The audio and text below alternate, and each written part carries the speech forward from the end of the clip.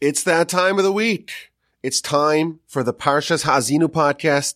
It's time for the penultimate Parsha podcast of the 5th cycle of the Parsha podcast. I am in the Torch Center and we are recording. The hurricane won't stop us. I was thinking that I knew that the Yetzer Hara and the Satan are working overtime to try to stop the locomotive, the runaway train that is the Parsha podcast. I knew they were upset with the tremendous proliferation of Torah that is done by the Parsha podcast, but I never knew how far they're willing to go. Until today. That's right. The Yetzer Hara, the Satan, sent a hurricane to Houston in the hopes of torpedoing the streak, of ending the streak of the Parsha podcast. And they sent Hurricane Nicholas, which struck Houston last night. And this was a valiant effort to try to stop the penultimate Parsha podcast of the 5th cycle of the Parsha podcast. But it ain't happening. I'm sorry, Nikki. It's not happening. This will continue with the help of the Almighty. We are in the Torch Center. The damage done to the surrounding area here is very minimal. Driving to the Torch Center this morning, I didn't see any damage on the street with the exception of one traffic light that was not working. There was a lot of debris around, but it looks like we survived this one. The sun is shining. The kids are in school. Hurricane Nicholas has moved on, and the Parsha podcast endures. Now, it's a few days before Yom Kippur, and as is traditional, we want to ask forgiveness from all our friends and family. And as you know, I consider the Parsha podcast to be a big distributed family. So I feel like I have to ask for forgiveness from all of y'all. And I'm thinking about what crimes I'm guilty of. I'm certainly guilty of responding late to emails. And also I was thinking sometimes when I do respond to emails, I do it maybe a bit too flippantly without sufficient honor and respect and thought and contemplation for the question or issue raised. So please forgive me if I did that to you. I do believe that I have responded to every email sent my way. Sometimes it takes a while, but I try to get to every single one of them. If you happen to have sent me an email and did not get a response, it's either in your spam folder or perhaps, and this is an issue, some people have told me about this, perhaps you misspelled my email address when you sent me an email. As you know, my email address is rabbiwalby@gmail.com, but that's a hard word to spell, so I'll simplify it for you. Rabbi is like rabbit with 2 B's, but no T. And Walby, my last name, well, that's really easy to remember. Here's how you remember it. Walby is the same letters, the same 5 letters as the word elbow, but with the letters scrambled. So elbow, instead of writing it the way it's spelled, you go from back to front. You start with the W and then the O, but then you swap the B and the L, meaning that the L comes first and then the B. So you have rabbit minus T, elbow backwards with the L and B swap. So L and B the same way as elbow backwards. The L before the B @gmail.com. Easy as pie. So easy to remember. So this week is Parshas Ha'azinu. And we read the Song of Ha'azinu. This is one of the 3 songs in the Torah. We have the Song at the Sea, the Song of Miriam's Well, and the Song of Ha'azinu. And it's a really richly textured tapestry with all kinds of layered meanings and subtleties. And our sages tell us that it incorporates all of Jewish history. And it incorporates all of Torah. There's 613 words in the song, 1 corresponding to every mitzvah. And it's also arguably the most difficult portion to decipher because it's written so poetically and in such a nuanced fashion. What I want to do today is to bite off a small slice of this song and see what we learn. And we're going to read chapter 32, verse 11, and we'll discover, with the help of the Almighty, that there's a lot for us to unpack. So this is the beginning of the song, and it's speaking about the special relationship that the Almighty has with us. So starting from verse 9, for Hashem's portion is his people. Jacob is the measure of his inheritance. We are the Almighty's portion. We are his representatives in this world. He discovered him, i.e. God discovered us, in desolation, a howling wilderness. We were loyal to him in the wilderness. We, unlike Esav and Ishmael, we accepted his Torah. We followed God into a place of desolation. Yisovivenu Yavonenehu. He encircled us. He granted us discernment. He surrounded us with the clouds of glory. He made us wise and discerning with Torah. He protected us from all sorts of dangers like the pupil of his eye. And then we read verse 11. He was like an eagle arousing its nest, hovering over its young, spreading its wings and taking them, carrying them on its pinions. Now, what exactly is a pinion? I did not know what that word meant. So I looked it up in the dictionary, and I found the definition to be very helpful. A pinion is the terminal section of a bird's wing, including the carpus, metacarpus, and the phalanges. That was very helpful. But all kidding aside, pinion is a fancy word for wings. So verse 11 here is telling us that the Almighty treated us like an eagle treats its young, like an eagle rousing its nest, hovering over its young, spreading its wings and taking them and carrying them on its pinions. How would we describe the special relationship that God has, or at least had, towards us? The verse in our Parsha, in the Song of Ha'azinu, tells us that the Almighty treats us the same way that an eagle treats its eaglets. Now, don't get me wrong, as a patriotic American, this comparison resonates strongly, but still, what does it mean? What is the message? What is all the symbolism here? So Rashi, of course, is going to guide us, as he's done since the very beginning. And he tells us, like an eagle rousing its nest. An eagle, when it wants to wake up its young and take its young from the nest on a journey, it does it in a very merciful fashion. It doesn't barge into its nest.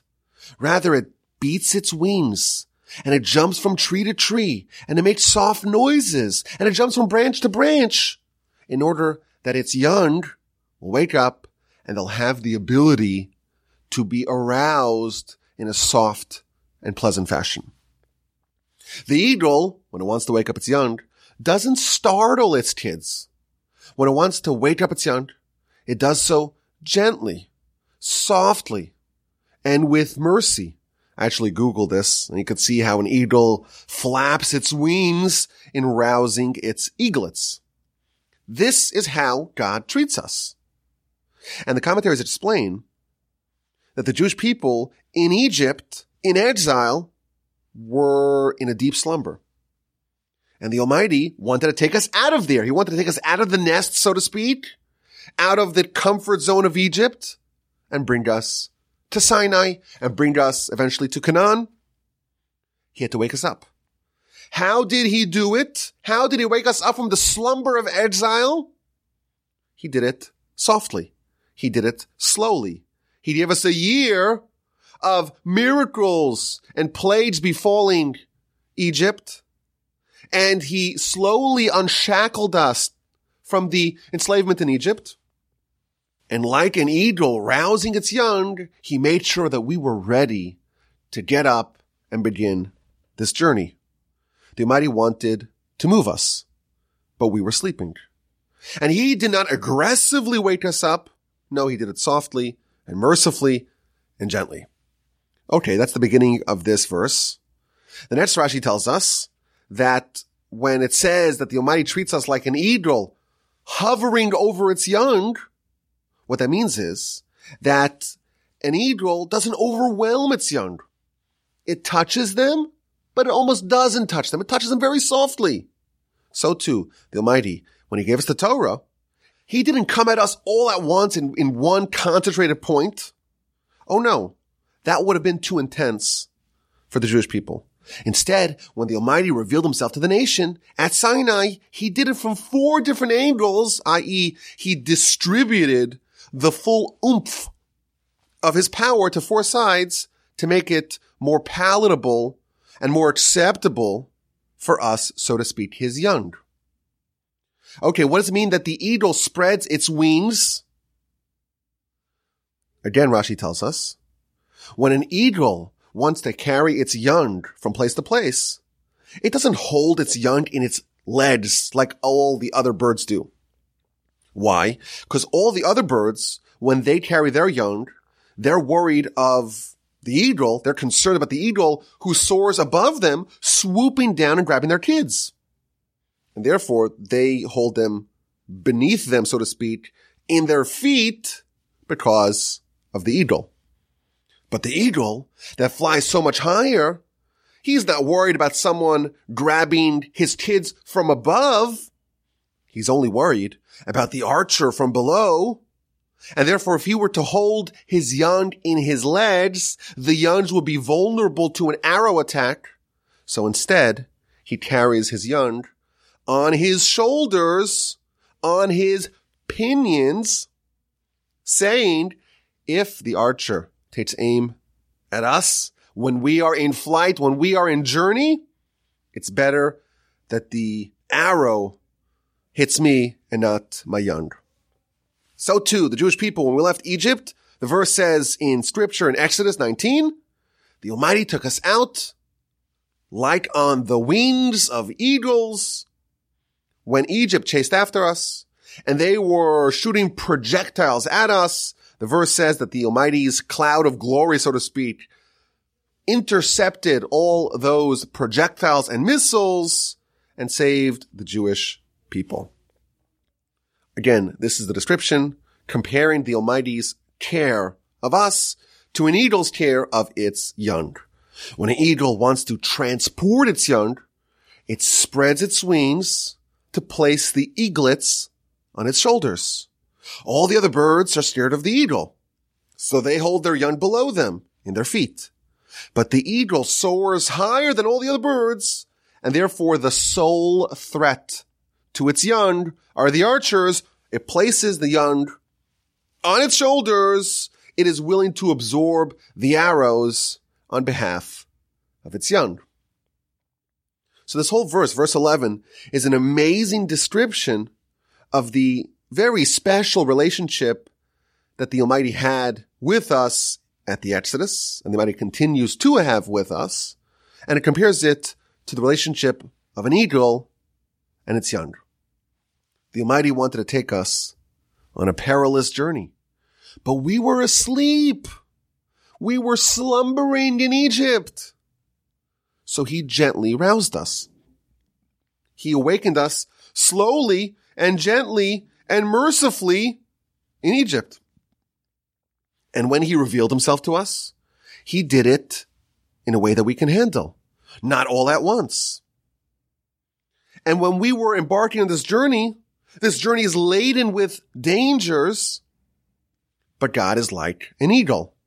It can attack the other predators from above, and it will do anything to protect its young. This is a beautiful and heartwarming description of the Almighty's treatment of us. And the commentaries explain that this is not only in the past. The Almighty has not changed this mode of treatment. This is also the way he continues to treat us today. Now, the Orach Chaim, he adds more ideas over here. And he says that when the Jewish people are deserving of punishment, they need to be woken up. The Almighty does it gradually. He tries to get our attention with smaller messages before upping the ante. And he brings an example all the way back from the book of Leviticus. When someone is a sinner and they need to get leprosy, so Rashi there tells us, first the Almighty hits their house. It's very impersonal. It doesn't affect them per se. And then if they refuse to heed the message, the Almighty hits their clothing. It's getting closer to home. until finally, if they don't listen at all, the Almighty ups the volume, ups the ante, and the leprosy, the tsaras, hits their own body. The Almighty, when He rouses us, when He tries to get our attention, He does it softly and gently, and only if we don't heed that message does He make it a little bit louder and more aggressive. Moreover, says the Orach Chaim, another example of the Almighty's treatment of us being akin to that of an eagle treating its eaglets. When the Almighty tests a person, the Orach Chaim quotes from a midrash, He does not test us in ways that we cannot handle.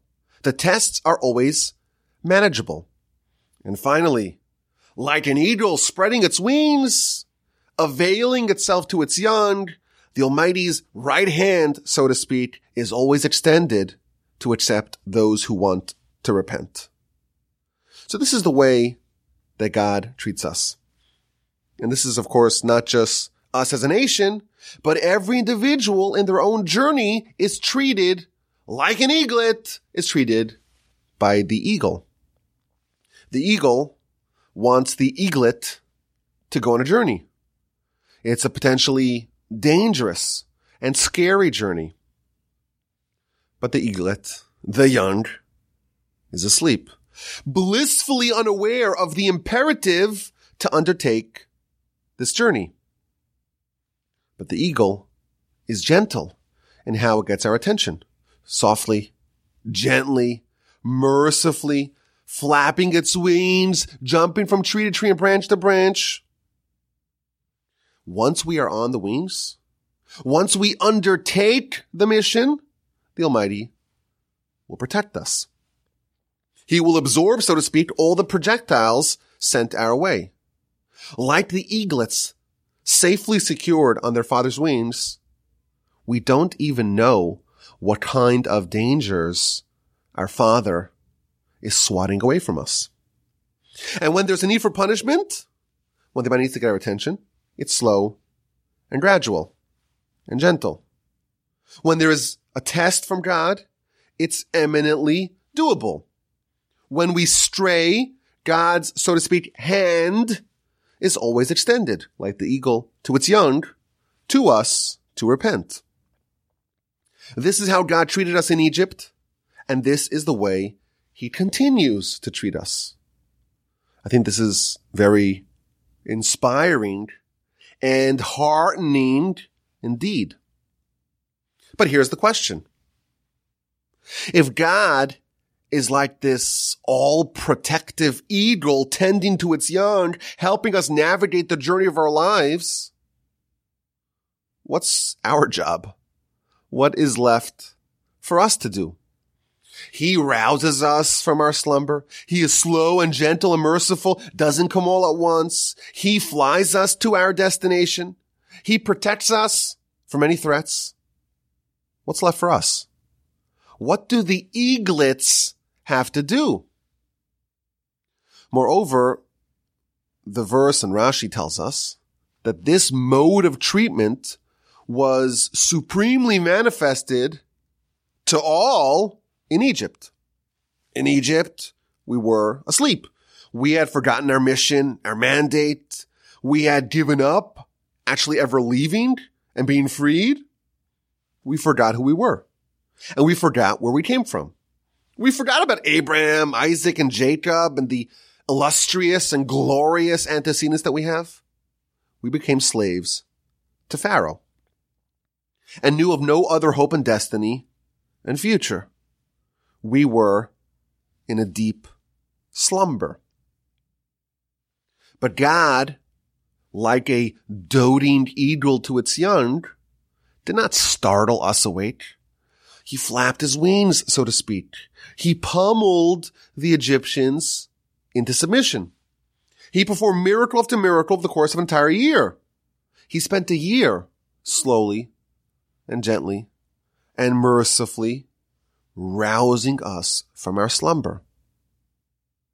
Yet, the Midrash tells us that, amazingly, 80% of the nation never woke up. Only 20% of the Jewish people actually left Egypt. The other 80%, they stayed in Egypt. They were excised from the nation. How could it be that God did so much, took care of the eaglets, so to speak, with such care and devotion and gentleness, all to get us out of Egypt? So slowly and so gently and so mercifully, and he's doing all the hard work, yet 80% couldn't do it. 80% said we're staying in Egypt. I think there's a deep idea here. In Egypt, the Almighty treated us like the gentle eagle. He did almost everything for us. But we still had to wake up ourselves. We still had to hear the gentle cooing sound of this alarm clock trying to rouse us from our slumber. And you know what? Even after the eagle spreads its wings, the eaglets need to climb aboard those wings. Of course, the transportation was and is done by God. The dangers were and are thwarted by God. The tests are and were manageable. The punishments, should there be any, were and are slow and gradual. But even the eaglets need to do something. The eaglets need to hear the call of the gently flapping wings. The eaglets need to climb atop the pinions. Once they're there, once they undertake the journey, God, the eagle in the example, does all the heavy lifting, soaring high above all the predators, ensuring that none of the threats hit us. But we still have to do something.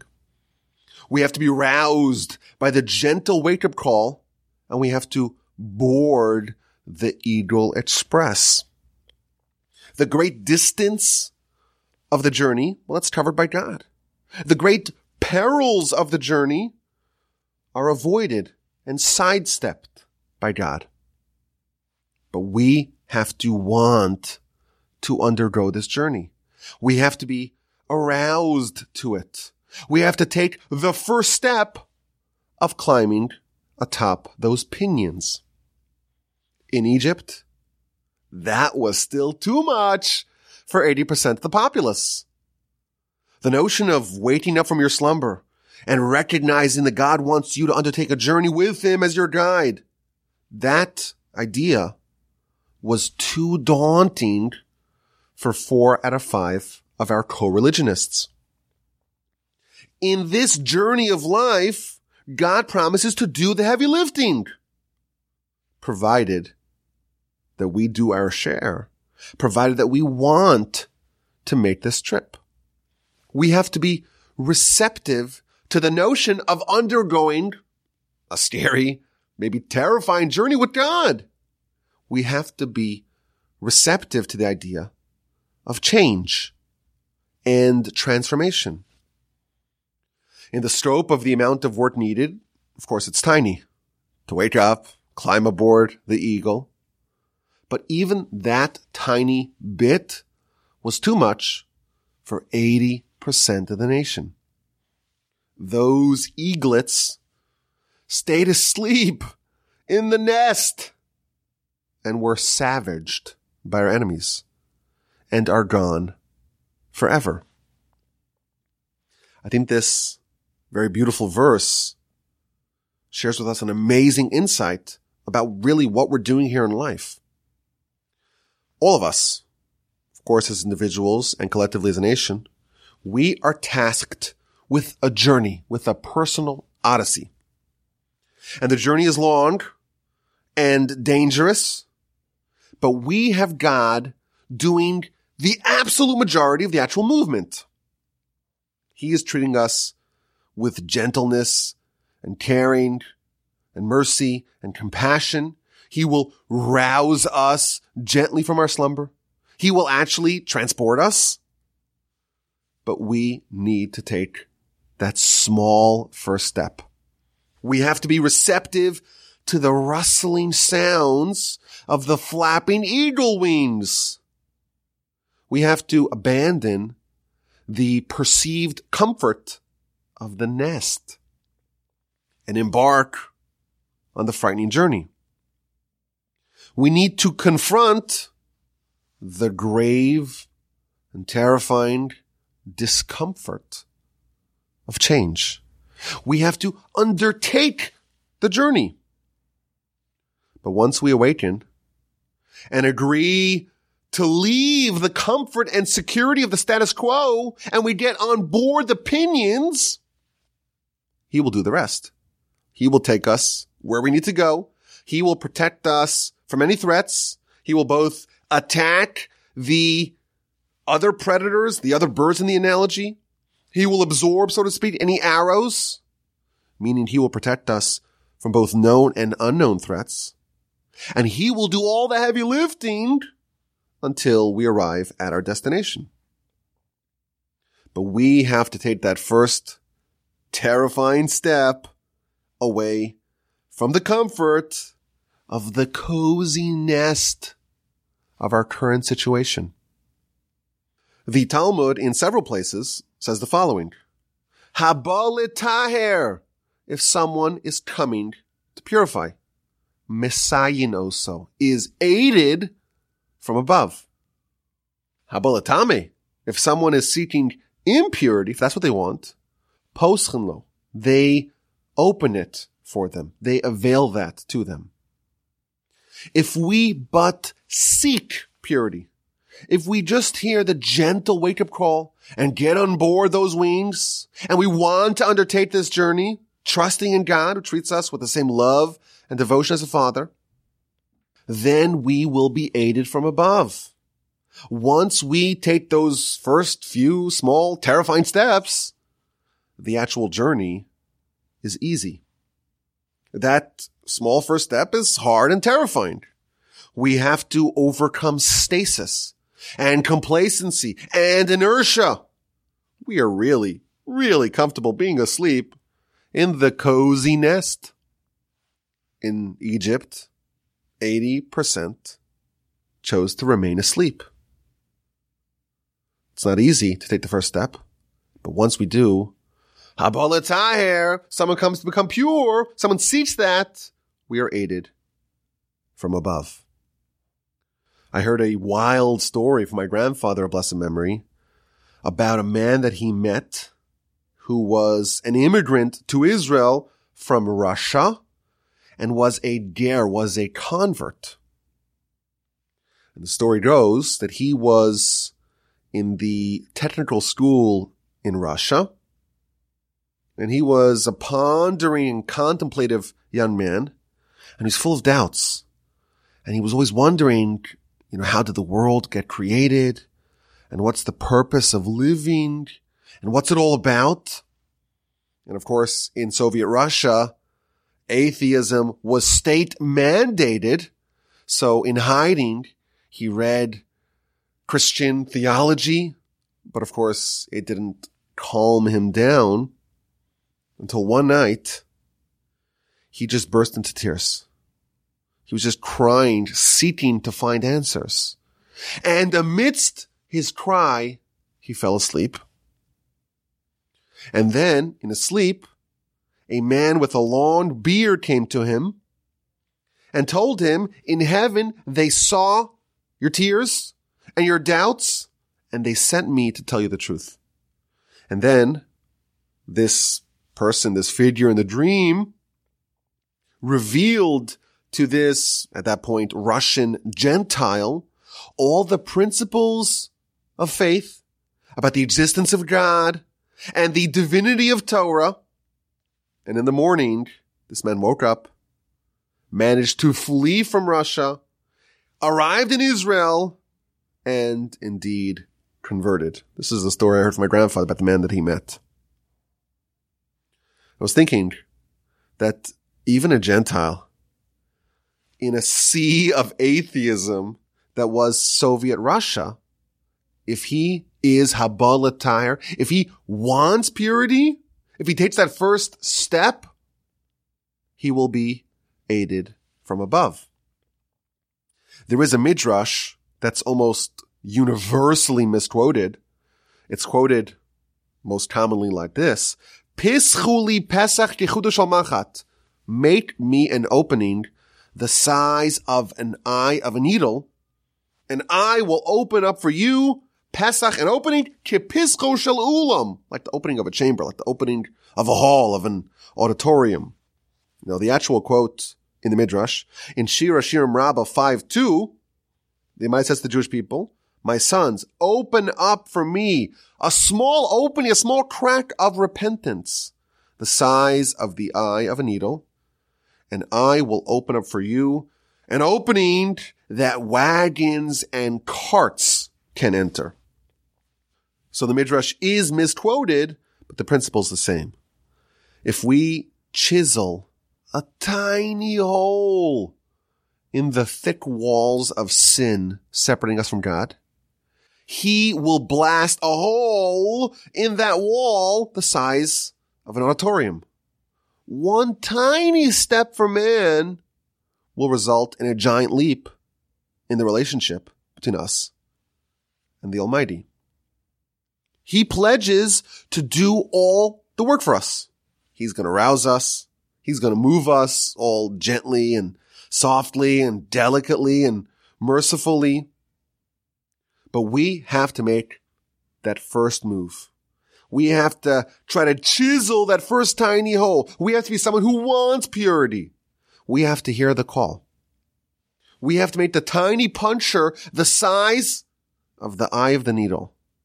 We have to be willing to wake up and climb on the wings of the eagle. In the grand scale of the change that we're going to undergo, it's really infinitesimally insignificant. God, of course, is doing the lion's share, or maybe the eagle's share of the work. But we have to take that first tiny step. In Egypt, 80% just couldn't hack it. But if you think about it, we are the survivors. We are the descendants of the 20%. Our ancestors have demonstrated that we are capable of change. We are willing to abandon the cozy nest and get on board the eagle. We are willing to undertake the perilous journey. We were willing to follow God into the unknown, into the desolate wilderness. And God certainly kept his part of the deal. And for us, in our own lives, we too will be gently roused by God. And even today, God promises that if we take that first step, if we want the purity, if we chisel the small hole, he will do the heavy lifting. He again will keep his side of the deal. I was thinking, we're a day or so before Yom Kippur. This is perhaps the most important takeaway of this upcoming awesome day of Yom Kippur. Yom Kippur is a day of immense potential for self-transformation. The journey that we can embark upon on this day is greater than what we can accomplish on any other day, maybe any other week. And again, the eagle will do all the heavy lifting. But we need to take the first step. Yom Kippur is about taking the first step. That first step could be the tiniest of moves. Traditionally, we're told to accept a very small resolution on Yom Kippur. Plant the smallest of seeds. Open up the smallest of doors. Crack the smallest pinhole size of openings. And God promises, you make an opening the size of the eye of the needle, and I am going to blast an auditorium size hole in this blockade. We have to wake up. We have to climb on board. His right arm, so to speak, is always perpetually extended to us, waiting for us to come home. If we make a genuine, sincere desire for purification, that will unleash an auditorium-sized opening of divine assistance. The Almighty set up everything, but we have to get on board. We have to hear the calm, soft, pleasant alarm of God stirring us awake. We have to be willing to embark on a terrifying journey away from perceived safety and security. The journey indeed is long and laden with perils, but that's not our problem. Once we are securely fastened on those pinions, the rest of the journey, well, that's not on us. That is on God. Okay, let's get to this week's A and Q. And this is a little bit of a complicated question with a few moving parts. But if you're still listening, you can handle it. I want to contrast the final Rashi comment in this week's Parsha. I want to contrast it with the final Rashi comment in last week's Parsha and see if there is a contradiction. At the end of our Parsha, the Almighty tells Moshe to ascend on Mount Nebo, Har Nebo, and gaze upon the land, see it from a distance, Veshama lo savo, and there you will not come. You will not enter the land that I am giving to the Jewish people. Says Rashi, the final Rashi of our Parsha, Veshama lo savo, and there you will not come. V'yadati, and I know, says God, ki chaviva hi lacha, it's beloved to you. And therefore I'm telling you, ascend, witness, you can cross, but I'll let you see it. At this late stage, it's Moshe's day of death. And he still covets entering the land, but the Almighty says, no, you can enter, I'll let you see it, but you cannot enter, even though it is beloved and cherished by you. That's the final Rashi in our Parsha. The final Rashi in last week's Parsha, Parsha Vayelech, it's actually the penultimate verse, 31:29, but there is no Rashi comment on the final verse of last week's Parsha. So in this verse, Moshe is telling the nation, really the elders, I know that after I die, you will become corrupt. You will deviate from the path that I command you, and all the bad things will befall you. I know that the nation, right now you're in good shape, but I know that after I die, things are going to go a bit awry and askew. And Rashi asks a question. Wait a minute. Moshe is saying that after he dies, the nation is going to become corrupted. But the truth is that for the entire tenure of Joshua, Moshe's successor, the nation did not deviate from the path. Quotes a verse, Vayavdu Hamas Hashem, the nation worshiped God, Kol Yimei Yehoshua, all the days of Joshua. So why is Moshe saying that after I die, after Moshe dies, the nation is going to become corrupt? The truth is, it wasn't after Moshe died. It was after Moshe's successor, Joshua, died. So Rashi tells us, from here we learn that the Talmud, the student of a person, is as beloved to them as themselves. And therefore, Kol Zman Sheyeshua Chai, so long as Joshua was alive, Hayanira LaMoshe Ki'ilu Hu Chai. It appeared to Moshe like he was still alive. Moshe indeed is going to die now, but there's life after death. Moshe is still alive in his student. Moshe is alive vicariously via Joshua. So here's the question. If Moshe felt like he was still alive so long as Joshua was alive, why was he so eager to enter the land? After all, he did it vicariously via Joshua. If Moshe is still alive within Joshua, why is he unsatisfied? Why is he still so determined and really obsessive about entering the land? Is that a good question? Is there a contradiction between the final Rashi comment of last week's Parsha with the final comment in this week's Parsha? If Moshe is still alive in Joshua, why is he so obsessed still to enter the land himself? If you have an answer, send me an email, rabbiwalby@gmail.com. Now, last week, we asked the kind of question that I feel like you have to sit with for a while, you have to ruminate upon for a while. We discovered that there were three themes that were a two-person job for Moshe and Joshua. The war with Amalek, joint effort, Moshe and Joshua.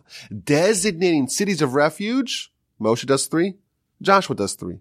The song of Ha'azinu, done in concert, in tandem, a duet between Moshe and Joshua. And the question was, what do they have in common? Now, I want to reiterate, I think this is a really interesting question and one that I plan on keeping on the back burner because I have this sense that maybe it can develop into something bigger. But I want to share with you an idea submitted by my brilliant friend Noah. Now, as an aside, Noah hosts an amazing Parsha podcast called L'chaim.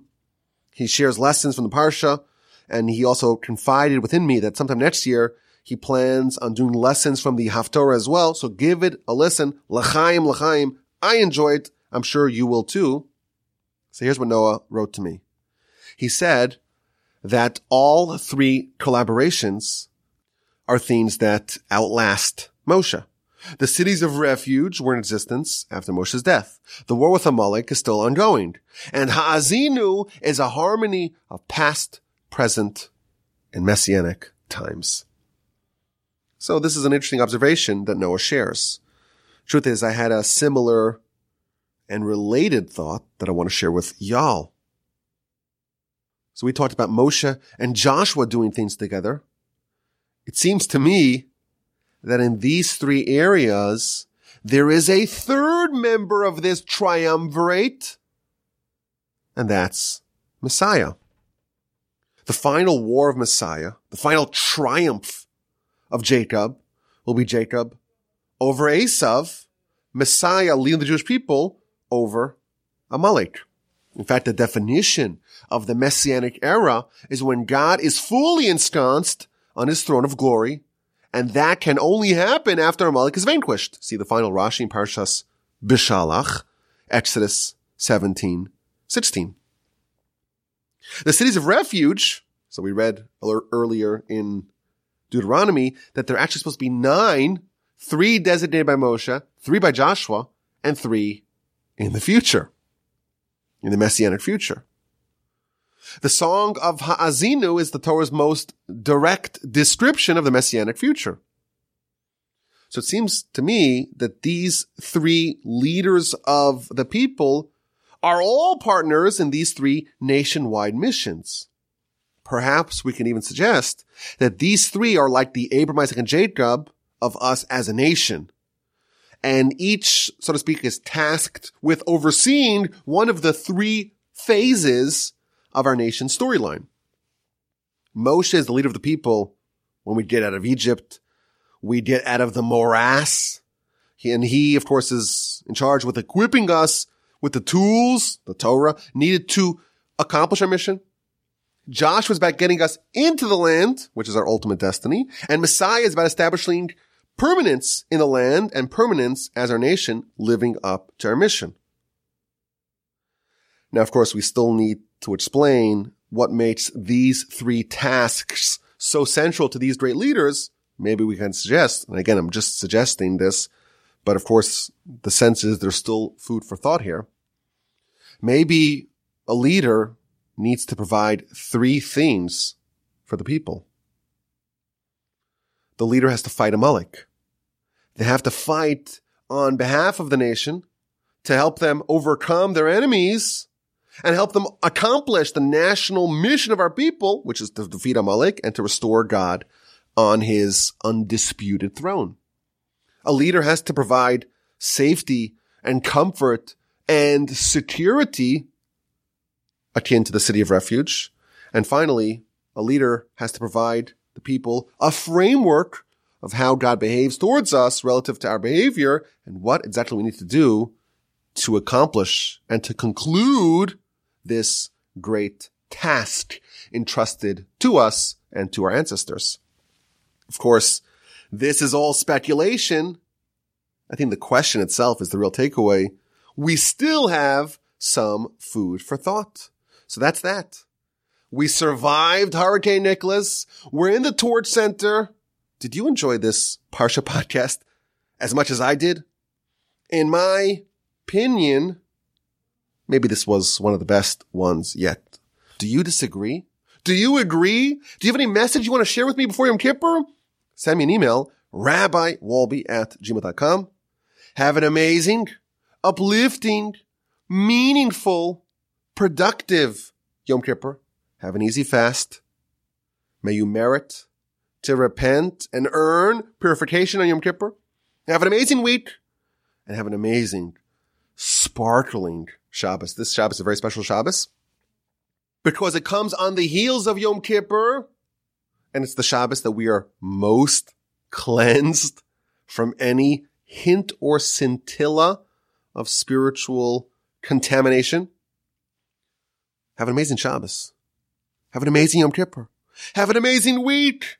And please God, we will get together yet again for the final episode of the 5th cycle of the Parsha podcast with the help of the Almighty. Thank you for listening, and best regards and love from the Torch Center in Houston, Texas.